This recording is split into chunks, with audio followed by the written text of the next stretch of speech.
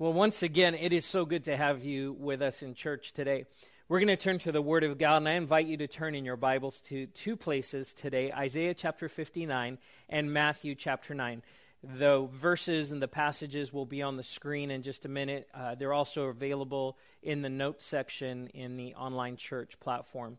We're in the midst of a year-long series here at Thrive called God Is, and we've been asking the question, who is God? And turning to the Word to understand who He is, to set aside our preconceived ideas and our assumptions that maybe we've picked up along the way, and to look at Scripture through a fresh lens. Not to ask what's in it for me, but to really to discover who does the Bible tell us that God is, and that we would understand from His Word, His nature, His character, and the way that He works in the world. And in this season, as we've now passed the halfway mark of the year, our focus is now on the person of Jesus and the way that He served, and that we too would learn to serve like Jesus. And my message today, I want to focus on what it means to love our neighbors, and really, more than that, to fight for our neighbors. And I'll define that term neighbor in just a second. I want to tell you that loving your neighbor involves different things. It involves caring for people's needs, that we have the opportunity to care for the needs of the people around us. We're called to give, to be generous to the people that are around us. We're called to extend our hearts and our hands to help serve the marginalized, the broken. Jesus said to the least of these that we would be aware of the people in our lives that need help, that need support, that need encouragement, that need love. But there's an especially important way that we can serve and love our neighbors, and it has to do with fighting for them. That we need to fight for our neighbors. Not fight with them, but fight for them. It's not hard to see that we are living in extremely divisive times. I can just tell, and you can tell as well, that people's nerves and emotions are just completely frayed. That people are tired. I don't know about you, but there's just days where I'm tired. I'm physically, emotionally, and even spiritually, I just feel depleted and drained as we watch news reports, as we kind of wonder, how long is this all going to go on? And there's just so many people that I talk to, just a general sense of tiredness. And in the midst of that, our defenses come down, or rather, we become defensive, and we miss being gracious and generous with people, and we really come to a place of disagreement, and we see it all around us. See, our neighbors don't need us to fight with them. They need us to fight for them. Your neighbor, as Jesus defines it, is anyone outside of yourself. Of course, it could be your physical neighbor in your neighborhood, but Jesus, in talking about the Good Samaritan, really paints that picture and says, hey, listen, the person who is in need, the person that you see, the person that God lays on your heart, that is your neighbor, that you would identify the people that God is bringing into your life and realize these are my neighbors. These are the people that God is entrusting to me to care for, to reach out to. Isaiah, in Isaiah 59, paints a pretty bleak picture of what was happening during those times. And here he's prophesying on behalf of the Lord. He says this in Isaiah 59, starting in verse 15. He says, yes, truth is gone, and anyone who renounces evil is attacked. The Lord looked and was displeased to find there was no justice. He was amazed to see that no one intervened to help the oppressed. So he himself stepped in to save them with his strong arm, and his justice sustained them. He put on righteousness as his body armor and placed a helmet of salvation on his head. He clothed himself with a robe of vengeance and wrapped himself in a cloak of divine passion. This incredible picture of God in the Old Testament, as the prophet Isaiah identifies the things that are going wrong in the world around him. that Israel was not doing well. The world was not in a good place. And we could probably say, well, we relate to that. We can understand that things aren't going well on a global scale. And that God is looking, and he was displeased to find that there was no justice. That people were not fighting for each other, that they were not stepping up for the marginalized. They were not stepping into the gap on behalf of those who couldn't defend themselves. He was amazed. I love this. He was amazed to see that no one intervened to help the oppressed. So he himself stepped in to save them with a strong arm. And that is the nature of God. We see this characteristic of God, that he takes action, that he doesn't just sit back and watch, that when his heart is moved, when things bother him, when he is stirred up, when that sense of justice rises up in him, that he moves, that he acts. And so it says that he puts on righteousness as his body armor and placed the helmet of salvation on his head.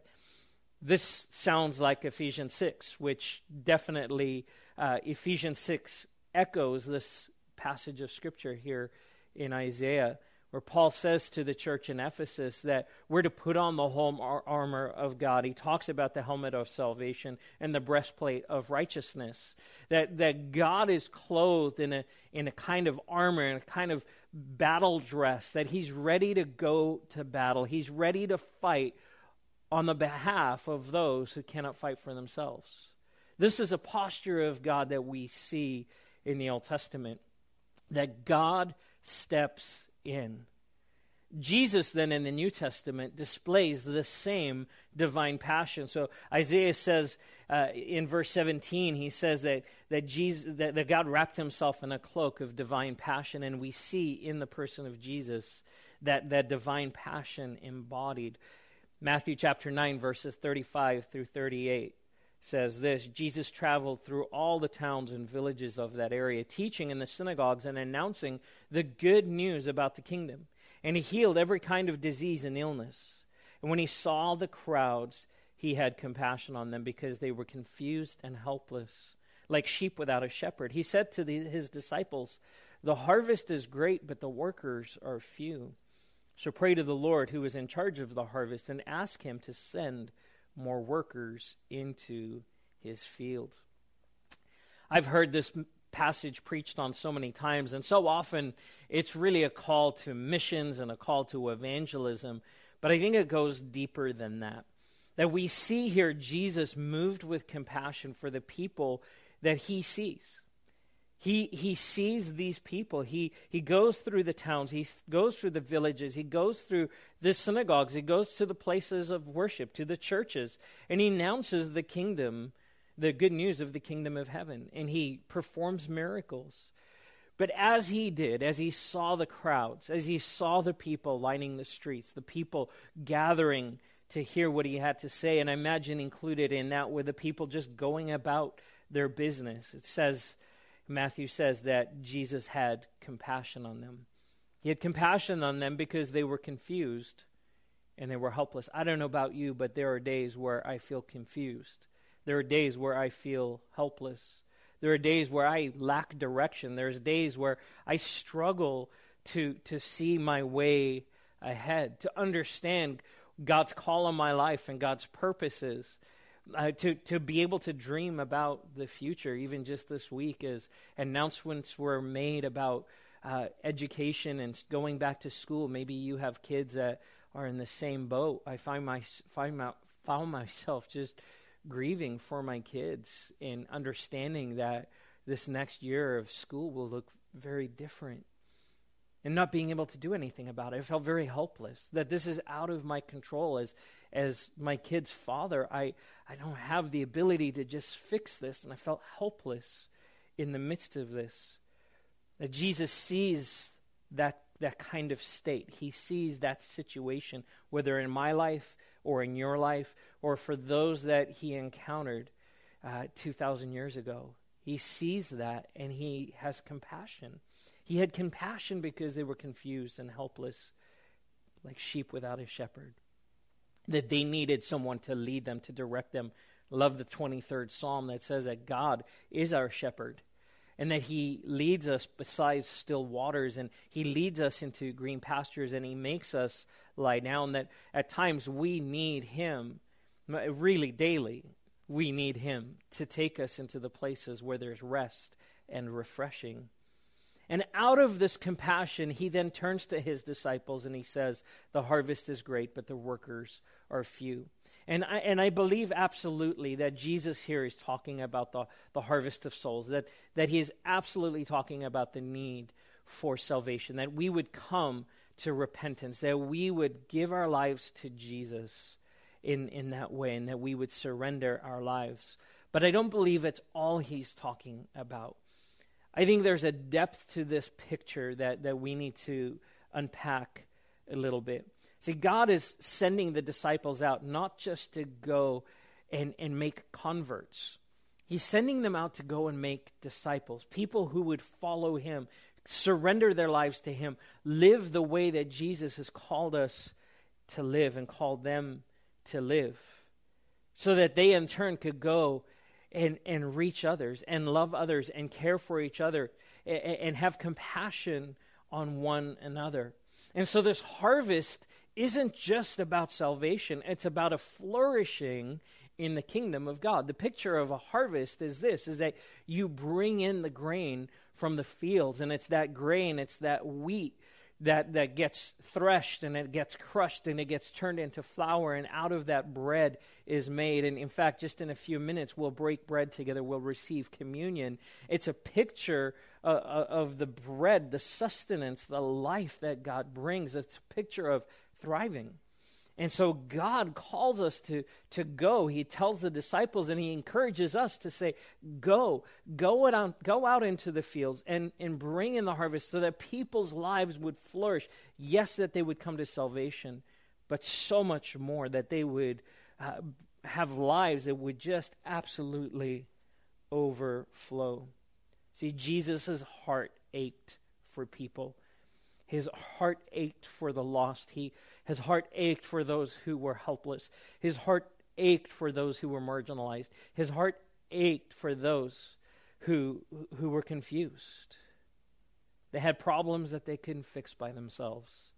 And he knew that he had what they needed. It was for these people and for us that Jesus came to earth, to seek and save that which was lost. That's why he came.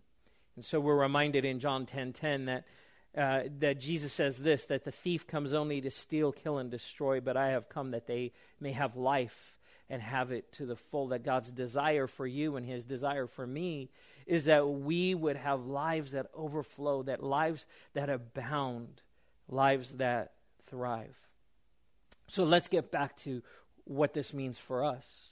How do we serve like Jesus when it comes to the people around us? Well, first of all, we have to see them. We have to see the people that God is putting in our lives, the people that he has entrusted to our care, the ones that he has said, these are your neighbors. Recently, I was at the beach with my cousin John. John is an LA County lifeguard and has worked in that profession since he was a teenager. And going to the beach with a lifeguard is kind of fun because you get to sit and watch what he sees. You get to kind of see through his eyes. And as you could imagine, as a lifeguard, even when he's at the beach just hanging out, his eyes are on. His senses are tingling. And it was amazing to watch him as he watched the beach, as he watched the water, as he identified swimmers that would be in trouble. And so I just started asking him questions. Like, tell me about what you do. What goes into, getting a lifeguard to leave their tower and run into the water? What is it that you're looking for? And so he started pointing out different people in the water. And he said, well, in that case, you see someone who takes a couple of strokes and then their head goes under, and they'll come back up and take a couple of strokes, and the head goes under, and that's usually a sign of trouble. Or a surfer or a boogie boarder who's swimming next to their boogie board or surfboard instead of being on top of it. That's a sign that someone may be in trouble. And so he starts helping me to see what he sees. Things that I, in all the years that I've gone to the beach, would never have seen because I don't have the lens. I don't have the framework to see what he sees. I didn't have the understanding or the training to see what he sees. But now all of a sudden, I'm spotting people in the water thinking, oh, they might be in trouble. They might be in trouble. And understanding then those moments when the lifeguard would come out of the tower and swim out and help someone who was in distress.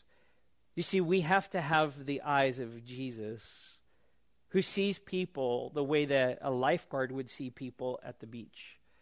That we would see people not through our own eyes, because the reality is we miss stuff.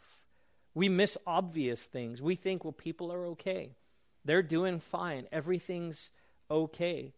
Yet if we were to look back, if we were to step back and say, God, how do you see them? What do you see happening?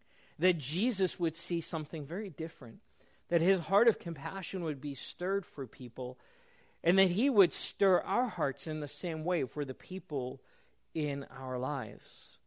And so one of the ways that we can serve our neighbors is to take a stand for them. To take a stand, to fight for them. See, you've been equipped for battle. You've been equipped for battle. Jesus identifies in John 10:10 the enemy.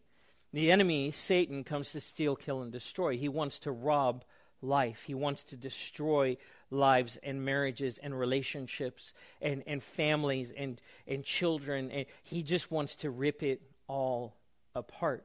And we understand that we live in the midst of a battleground. Wherever you are, wherever you're watching this message from, know this, that you are smack dab in the center of a battlefield. There is a battle waging around you, and that God has put you in that place. And so, like in Isaiah 59, where Isaiah says that God has put on this helmet of salvation and this breastplate of righteousness, and he's clothed himself in these robes of divine passion. Paul now says to us in Ephesians 6 that we can take on these tools, that we can put on this armor. So in Ephesians 6, verse 13, it says, therefore, put on every piece of God's armor so you will be able to resist the enemy in the time of evil. Then after the battle, you will be standing firm. Stand your ground, putting on the belt of truth and the body armor of God's righteousness. And he goes on to unpack that more fully. But I want us to understand this. I want us to capture this. That God goes from Isaiah 59, where he is the one who is extending that hand of salvation, of justice, that he is stepping in, that he is taking action. And then Jesus shows us this picture in Matthew where he says, hey, I'm calling you. I see the people. I see the needs. I have compassion, but I'm calling you to go. And I believe today that he would call to us and say, how are you taking action? Where are you fighting for your neighbor? Again, not fighting with your neighbor. Where are you fighting for your neighbor? Whether that's looking at the people on your Facebook feed or your Facebook friends or whatever social media, or if it's the people in your neighborhood or the people that you get to interact with, the people who are part of this church, that we would be fighting for each other, that we would have compassion, that we would not be battling with each other. And so God says, hey, I'm giving you the armor. I'm giving you the tools that you need. I'm going to give you the framework, the lens that you need, just like a lifeguard has been trained to see people in trouble, people in distress, and then to act. That God has called us and said, I'm equipping you by my Holy Spirit to be able to see people, to see them the way I see them, to be a neighbor to them, to extend love and grace and compassion to them, to help them in their times of distress and need. Paul, by the way, says that our battle isn't against flesh and blood, but against principalities and powers. That the enemy is coming against the people that you care about, the people that are in your life, the people that your life is connected to, that the enemy is daily coming against them.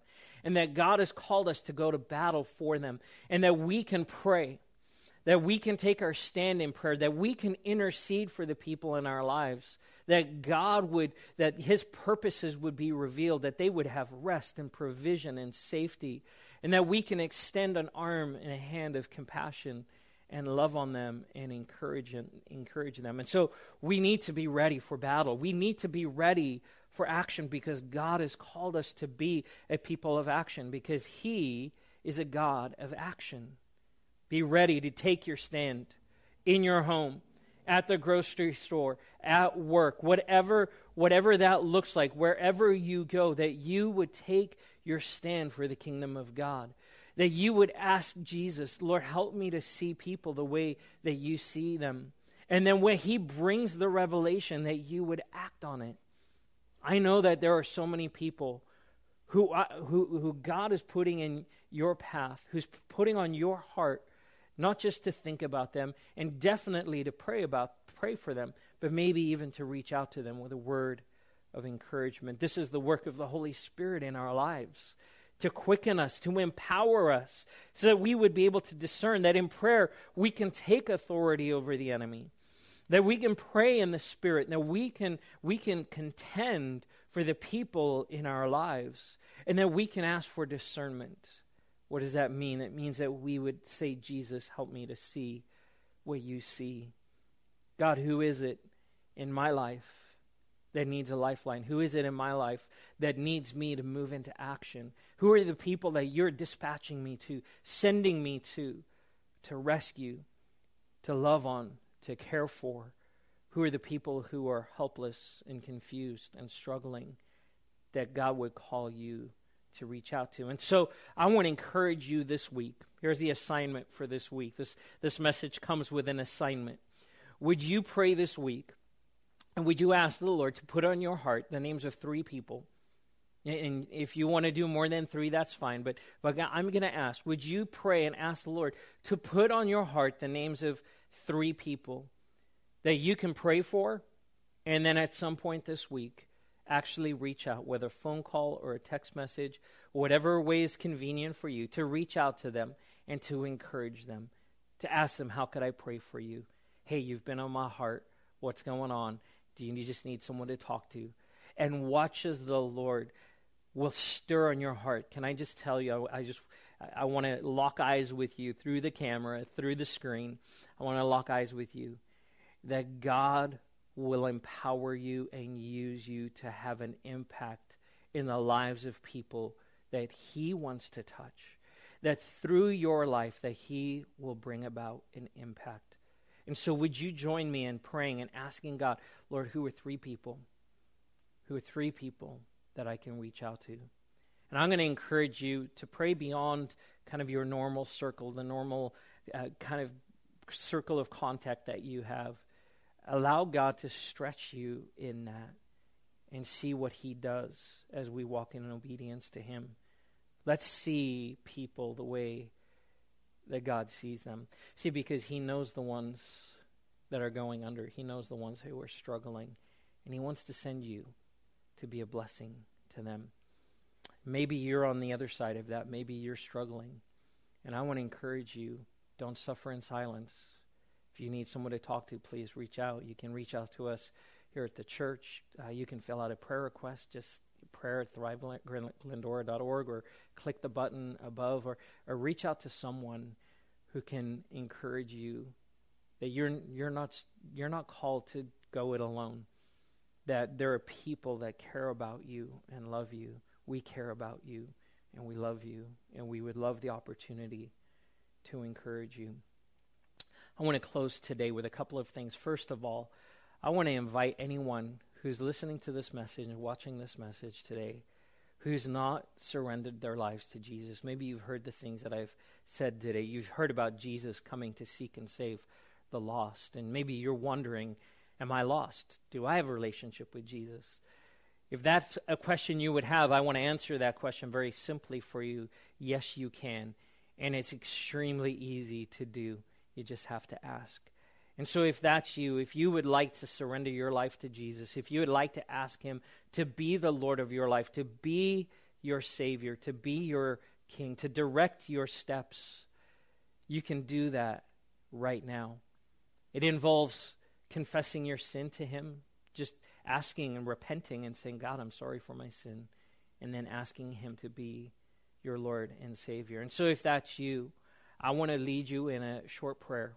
You can pray that with me. Let's pray this together. Dear Jesus, I thank you that you came to earth to seek and save the lost. I want to give my life to you. I ask you to be my Savior. I put my faith and my hope and my trust in you. I repent of my sin and I ask you to forgive me. And I commit to follow you all the days of my life. In Jesus' name, amen. The Bible tells us that when we call on his name, that we are saved. That he hears from heaven and he reaches down with his that strong arm of salvation that we see in Isaiah 59, that he continues to save. There's a party in heaven right now for everyone who said yes to Jesus. We would love to know if you made a decision to follow Christ today. Would you let us know in the chat section, or would you fill out a Connect card by clicking the link above and let us know if you made that decision today? We celebrate with you. That's the biggest decision you'll make in your life. I want to turn to communion now. The bread and the cup are representation of the body and the blood of Jesus Christ. That Jesus came to seek and save the lost, but the way of salvation was the cross, a painful, excruciating death on a cross, and that he became the once and for all perfect sacrifice for our sin. The reminder, though, part of the bread is that his body, that Jesus' body was given for us, and that then we are referred to as the church, as his body, that we are the body of Christ. And so we're part of that harvest. We're part of that harvest that has been brought in from the field, and it's been turned into something abundant and life-giving and overflowing. And we are united through the body of Christ. And so, Jesus, we are thankful today for the bread that represents your body that was broken for us, that we would have wholeness and healing in every dimension and every part of our lives. Lord, that we would not only be reconciled to you and have a healthy relationship with you, but that we would also walk in health with one another. And so, God, I pray as we receive this body, that we would remember what it is you've done for us, but also the way that you've called us, Lord, to minister to each other. In Jesus' name, amen. Let's receive the bread together.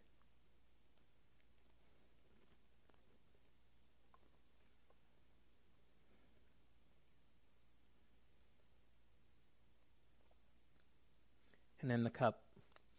The cup is a representation of Jesus' blood, which was shed for us. But Jesus said of the cup that there was a new covenant that he was establishing between God and man.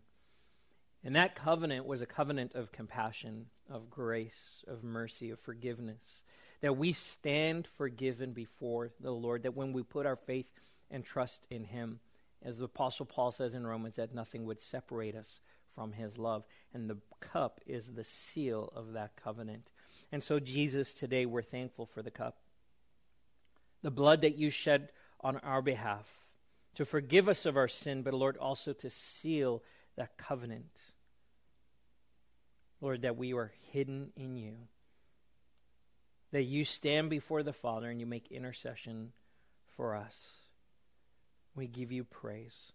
And Lord, just as you intercede for us before the Father, help us, Lord, now to intercede for each other, to go, to be your hands and feet, because of what you've done for us, that we would be compelled, Lord, to love others well. In Jesus' name, let's receive the cup together. Amen. Well, I encourage you, take time today, this afternoon, even at the end of this message, would you pause, would you start asking Jesus, who is it that I need to reach out to? Don't be surprised if those names come quickly. And of course, again, you can exceed 3. Please feel free to do that. But let's walk that out. Let's be a people of action so that God's heart would not be grieved, that he would be so pleased as his church steps up, as we step out and love each other well. I want to invite you to join us. We have a Zoom call gathering right after church every Sunday. If you'd love to just pop in for a few minutes and say hi, you're welcome to do that. We'd love to just chat and say hello. You can find the link for that at thriveglendora.org, and just look for the After Service Connect. You can click on that link. Pray that you have a wonderful rest of your day and an amazing week. Please pray about who you can invite to church next week, and we look forward to seeing you then. God bless you.